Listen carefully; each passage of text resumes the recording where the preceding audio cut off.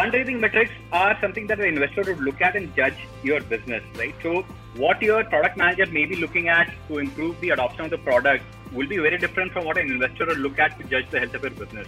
Broadly, investor would look at your month-on-month growth in revenue, users, your CAC LTV. Whereas your operating metric, your product manager, for example, may look at the way your customers are adopting the product, the way they're using different features and so on and so forth.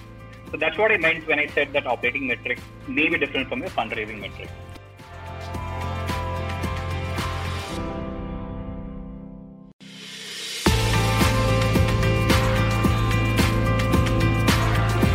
Welcome to Prime Venture Partners Podcast, a podcast for entrepreneurs looking to build and grow their startups. Learn about uncommon strategies and common traps from makers and doers of startup ecosystem.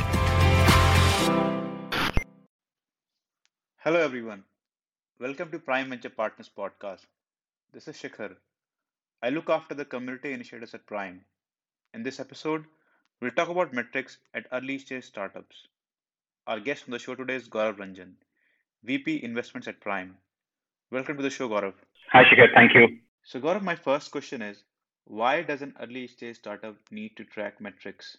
Great. So it's a very good question, Shikhar. We have seen that a lot of startups track metrics right from early days, right? And of course, stage startups do it. But a lot of time it is not very clear why you're tracking metrics. Right? So in our mind, we feel metrics broadly serve three purposes, right? One, the first thing being it gives you a quantitative assessment of the business's health, right? And ideally, for any stage, right, you should have a couple of North Star metrics to just give you a quantitative health of your business. And then, of course, you can deep dive into metrics to figure out what is working or not working. So that was the first thing. The second thing is it gives a sense of control and transparency across the organization. So once you have defined a set of core North Star metrics, everybody in the organization, every business function, be it sales, marketing, product, tech team, etc., they can align their own goals to achieve those North Star metrics, right? And everybody knows what everybody is working for. So that way, it brings in a sense of transparency and control.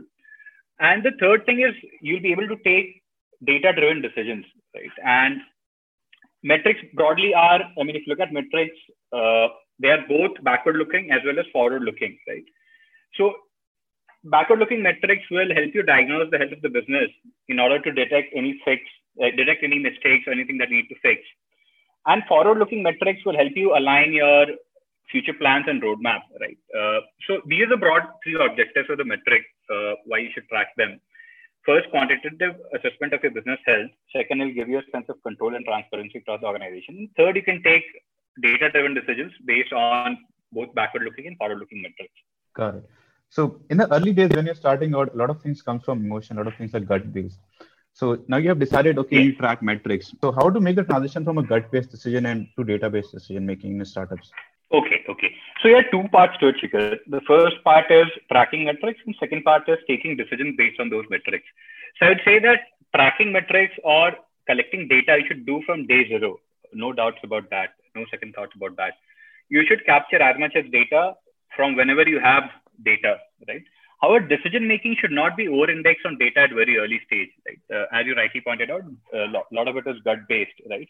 And it should be that way because in early days, when you're trying to figure out product market fit, it is better to look at, of course, you can look at data and get some signals, but don't overcomplicate things by looking at data.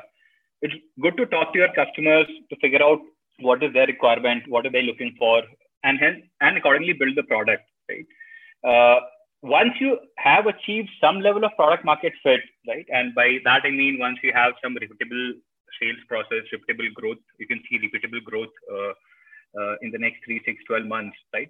That is when you should move to a more data-driven decisions, right? And again, there's no clear transition that now, till for the first 6 months, I'll take gut-based decisions, and from 7th month onwards, I'll start taking data-driven decisions. It is more to do with how your startup has evolved, and once it has reached to a certain level of product market fit, that is when you can transition to a more data-driven decision making. In a startup, like there can be tens or hundreds of metrics. So now you have made a decision, I need to track metrics. I'll be tracking metrics. Mm-hmm. So what metrics should I focus on that, and how much does it depend on the stage of the startup? Okay. Uh, so what to track is very important, right? Because these days, if you want to track metrics, you can track from anything to everything, right? I mean, you have CAC, LTV, MRR, ARR, leads, conversions. I mean, you'll have thousands of metrics. And if you start tracking everything and start taking decisions based on everything, it'll only complicate things for you, right? So what you need to track will, of course, depend on the stage of the things, but you can, of course, have a framework to decide what to track. Right? So two things, any metric should help you do two things, right? And if it doesn't do any of them, which means it is a bad metric to track at that stage. And those two things are, first being, can it predict the health of your business? If the answer to that question is no, that is a bad metric to track. And second is, will it change the way you operate? If the answer to that question is also no, which means it is a bad metric to track at that point in time, right? So these are two things that you need to look at to figure out whether that is the right metric you are tracking or not, right? A couple of more points here, right? What to track. So apart from the first 2 points that I mentioned, right? A broad framework is that for startup at any stage, right? Growth is the single most relevant metric. And growth metric need not be your revenue growth or customer growth all the time. Growth metric is basically to demonstrate that your customers are sustainably adopting your product, right? So that metric could be different at different stages, right? So figure out what is the relevant growth metric at a given stage, whether it is revenue, whether it is the number of users, whether it is CAC, whether it is improving LTV, whether it is improving your sales cycle, and just try to improve on those metrics, right? And again, at early stage, it is pointless to track too many metrics, as I said before. The other thing is, a lot of times, what we have seen is that operating metrics will be different from your fundraising metrics, right? Of course, they'll be interrelated, but what investors may be looking at any given point in time may be different from what you want to optimize for internally, and hence will be tracking a different metric. So it is also good to have a demarcation between your fundraising metric and operating metric. If both of them are same, well and good. But if not, I mean, you don't make decisions based on your fundraising metric. Right? Try to keep the two metrics separate. And the other thing is, one mistake that we've seen a lot of people doing while deciding what metric to track is they have metric goals, right? So you look at a metric and then decide on your goal. And then you say, okay, this is the only metric that I need to track, right? It should be the other way around. It should be you decide on a goal and then figure out what is the relevant metric to track to make sure that you're on the right path to achieving your goal, and then decide on the relevant metrics, not the other way around, which is a common mistake a lot of people do. And then you get into a trap of just looking at those few metrics and deciding your goal based on those metrics rather than doing it the other way around. Correct. So again, just to summarize, you need to look at two things. Can it predict the health of your business? Will it change the way you operate? These are two broad things that you need to look at. Got it. Very interesting. Can you elaborate more on fundraising metrics versus operating metrics? So fundraising metrics are, for example, any investor would want to see how are you growing. So your month-on-month growth metrics would be important in that case, right? Of course, CAC to LTV becomes very important in your fundraising metric. So CAC to LTV is something that would be also relevant for your operating side of things, right? But what I meant here was that when you are running a business, you want to optimize on a couple of things and you know certain things are not working, right? And you want to improve on those things, and hence you decide on those metrics, a few metrics to track, which will help you move in the right direction on fixing fixing all the things that you want to achieve, to move in the right direction. Whereas fundraising metrics are something that an investor would look at and judge your business, right? So what your product manager may be looking at to improve the adoption of the product will be very different from what an investor will look at to judge the health of your business. Broadly, investor will look at your month-on-month growth in revenue, users, your CAC, LTV. Whereas your operating metric, your product manager, for example, may look at the way your customers are adopting the product, the way they're using different features, and so on and so forth. So that's what I meant when I said that operating metric may be different from your fundraising metric. So we just talked about how the metrics that you need to track depend upon the stage of the company. Are there other things apart from the stage of the company that should be considered when tracking metrics? Yes, of course. Right. So business model is another important thing, right? So you can't apply the same SaaS metric to a consumer tech business, right? Even in SaaS, if you have SMB SaaS versus enterprise SaaS, the way you track metrics would be different, right? So it depends on, again, It also depends on the sector that you are in, the kind of business model, as I said before. If you're a marketplace, you'd want to track both supply and demand metrics, right? You would want to track the liquidity on the platform. Whereas if you're an enterprise SaaS business, you'd want to track maybe your CAC payback period, your adoption, your churn, etc. Right? So it depends also on the business model and as well as on the stage of the company, right? If you're an early stage company, when you're like pre-product market fit, the metrics that you want to track would be maybe conversion funnel engagement, figuring out the right customer segment, right? Pre-product market fit, you may not want to over-optimize on a CAC to LTV, right? Because you're still trying to figure out who your customer is. And once you figure out who your customer is, you want to sell to them in a repeatable manner. That's when you'd want to optimize on your CAC and LTV metrics. And similarly, as you are in your scaling up phase, the metrics that you'll be tracking would be different from what you'd be tracking in a pre-product market fit phase, right? So again, when I'm saying tracking metrics, I'm not saying that you should not track all the metrics. By tracking, I mean the North Star metrics that you need to have, like 2 or 3 or 4 that you want to have. So that will change depending on the stage of the company. Having said that, you should always track everything. I mean, you should have data about everything. But to focus or to look at a senior leadership level or at CXO level, you should not have more than 2 or 3 metrics. And that will depend on the stage of the company and the business model, of course. Got it. So suppose now you have narrowed down your North Star metrics, okay, that these things I need to focus at this stage of the company depending upon my business model. So now if you're trying to make an effort into boosting one metrics and it leads to decline of other metrics, so how do you manage that? What's the trade-off and how do you balance that part? Okay. So hence I said the North Star metric will depend on the stage of the company, right? So if you look at metrics, most of them are interrelated, right? So if you look at your LTV, it is related to your churn, right? If you look at your ARR, it is a function of your customer acquisition, retention, expansion revenue, and everything else, right?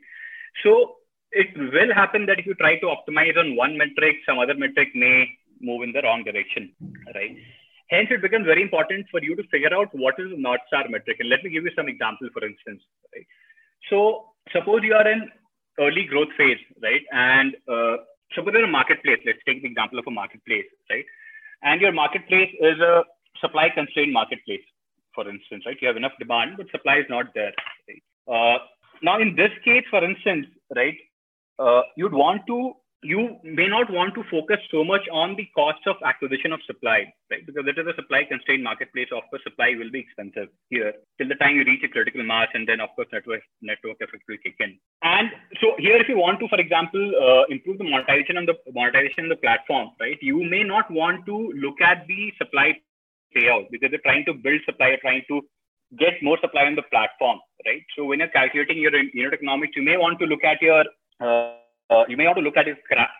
but the gross margin may not be very important because the supply is expensive. You know that for a fact, right? So you can ignore that for some time till you have built a critical mass of supply, right? So of course, when you're trying to optimize on some metric, some other metric will move in the negative direction, and you need to be comfortable with that given the stage of the company. And hence, I said North Star metric is more important. You need to have a clearly defined North Star metric, and to achieve that, if you have to forego some metric for some time or let go of some metric moving in a negative direction for some time, you should be okay with that.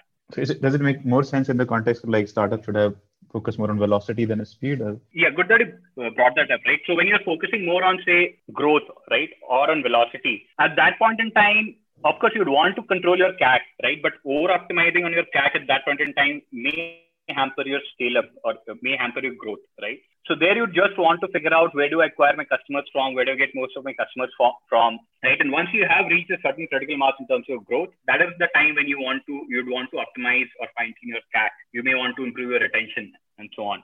Right? So it will depend on the stage that you are in, what you want to achieve at that stage, right? So at early stage, of course, growth is more important in terms of number of users and revenue that you get. Later on, of course, NPS metrics will become more important. So in that case, you'd want to have lower CAC, and hence you may be okay with a slower growth phase because you want to optimize on your CAC and your unit economics. Right? So it depends on the stage, of course. Got it. So another challenge for early startups is the number of data points. So then since they're just starting out, suppose somebody's a business of subscriptions, they have quarterly subscriptions or annual subscriptions. So they don't have those many data points to make a decisions or track metrics. So and they cannot wait for a whole year to pass by and then make decisions and then track them. So how should they go about when they have few data points or large cycles? So there are two things here, right? One is when you have few data points, right? So if you have few data points, of course, which means you are very early in your journey.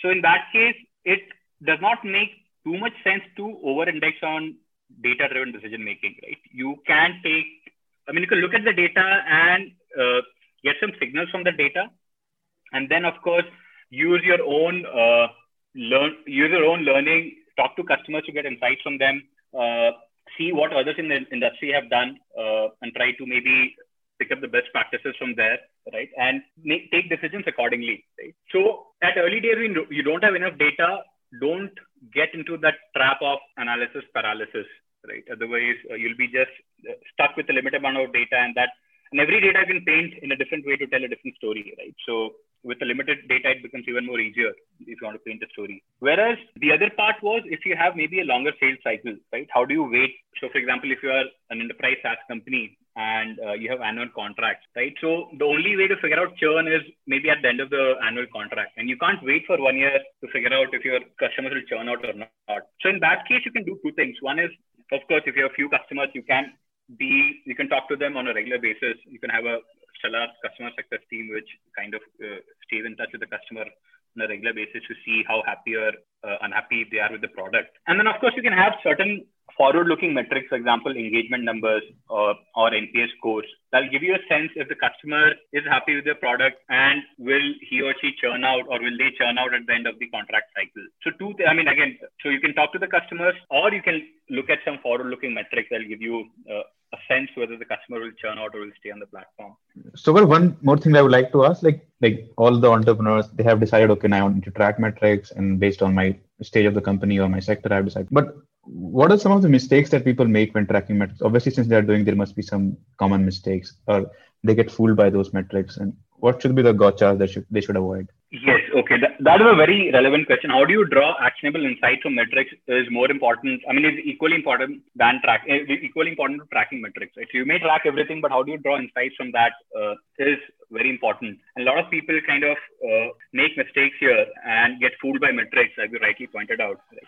So as I said before, you can use data to paint every kind of story that you want. So some of the common mistakes that people make is you just look at the high level metric without understanding how is that metric arrived upon, right? Or what is the underlying data point for that metric? So let me give you an example. Let's say you are a consumer tech company, or let's say you're an enterprise SaaS company, right? And one metric that you track is your MRR growth, which is MRR is monthly recurring revenue. How is that growing month on month, right? Now, if I say that a company is growing at 10% or 20% month on month, right, in terms of their monthly recurring revenue, on the face of it, this looks like a very good number. Like 20% month on month is a pretty good number to achieve, right? And anybody would be happy with those numbers. But it is important to look at the underlying data for that MRR, right? So your revenue, if I look at your revenue, right, it will be a function of your new customers that you acquired, plus some of expansion revenue that you would have gotten from the previous cohort, plus some of the customers may have redirected, and customers who would have churned out a couple of months, a couple of quarters back would have come back on your product, right? So these are three ways in which you could have increased the revenue, right? And at the same time, you would have also lost some revenue because either the customers churned out or they would have downgraded to a lower tier of your product, right? So this is the way you would have lost revenue. Now, if I only look at the month-on-month growth, it will not tell me what is the contribution of new revenue, what is the contribution of expansion revenue, what is the contribution of churn revenue, what is the contribution of contraction revenue, right? So if in this case, the 20% month-on-month growth example that I took, right? What if the new revenue added every month was very high, was maybe like 60% of the new revenue, 60% of MRR was coming from new revenue, and you are losing a lot of customers, a lot of revenue because of churn and contraction. So it is not a very good sign of the health of your business, right? Which means your marketing is working well to get customers, but either your product or your customer success is not good because of which customers are churning out, right? So if I would have only looked at the month-on-month growth, I would have been very happy as a CEO or a CXO. But I need to dig deeper to figure out where is this growth coming from, right? And unless until I get a hold of that, it'll be very difficult to take a call whether the revenue that I'm getting or the growth that I'm getting is good or bad. And the same can be applied to a consumer tech startup anywhere. any metric that you look at, for example, churn metric, right? I mean, since you had brought about that point about 1 year contract. Now, if I sign only 1 year contract and if I track my quarterly churn, of course, it will be very low, right? So that is not the right way to track churn, right? Ideally, you should track churn by the number of users who moved out divided by the number of users who were up for renewal, right? That is the right way of tracking churn. But a lot of people track quarter-on-quarter churn or month-on-month churn without trying to understand what are their contract cycles, when are their contract cycles expiring, right? And hence people might say, okay, my churn is very low. But come the contract cycle or come the year end, you may see like 50% of your customers have churned, right? So similarly, I mean, since we're on the point of churn, right, it may very well happen that you may have lost 50% of your customers, but the 50% of the customers that stayed back, the net revenue retention from them outstrips your customer churn, which is to say, at the end of one, suppose we're tracking for a period of 1 year, at the end of 1 year, you lost 50% of the customers, but the remaining 50% of the customers, they kind of contributed, they kind of added more to your MRR, and your MRR is 2x of what it was at the beginning of the year, right? So in a way, it is good, which means to say that the customers who are retained on the platform are actually seeing value on the platform, and that is the right TG for you to go after. The customers who churned out, maybe you're not the right TG, right? So even though your churn numbers were bad, but in a way it gave you but your revenue retention numbers were high. So in a way, it gave you a positive signal that focus only those set of customers, right? So it becomes very important to track the underlying data and within a metric and try to understand how a metric is derived from the underlying data to get a sense and to not get fooled by metrics. Got it. Very useful, Gaurav. Thanks. So now that we're in the final segment of the podcast, so suppose for the entrepreneurs listening to this podcast and they want to approach VCs or investors for fundraising. So what metrics should they pay attention to when they're going for fundraising and approaching investors? Okay. So there are broadly, I would say, two broad set of metrics that investors look at any given point in time. Right? One is the growth metric, which is to say how fast are you growing? Are you on that? Are you just about to take off, right? Investor typically would want to come in when they see that, okay, now putting in additional capital will help the company scale exponentially. So the velocity becomes very important. So your month-on-month growth, your quarter-on-quarter growth, right? Or your CMGR for the trailing 3, 6, 12 months is something which becomes very important, right? So you're basically whatever describes your growth or velocity, those metrics become important. The second metrics which become important are your unit economics metrics, right? Because again, as I said before, when you're raising funds, the whole idea is that I'll deploy the fund to scale from here. Now, if your unit economics are not in place, which means you have a leaky bucket, which means even if you deploy enough and more capital to scale up, right? You at the end of the day, you lose all that money because of churn or because the customers moved out, right? So unit economic numbers also become very important. So these are broadly two things, two broad set of metrics that investors look at, the velocity or the growth metrics, and second is the unit economic metrics at any given point in time. Got it. So Gaurav, thanks for your time today and thanks for sharing your insights with us. Thanks, Shikhar. And thanks to you, the listener, for tuning in. Let us know what you thought about the episode and what topics you would like us to cover in the future episodes.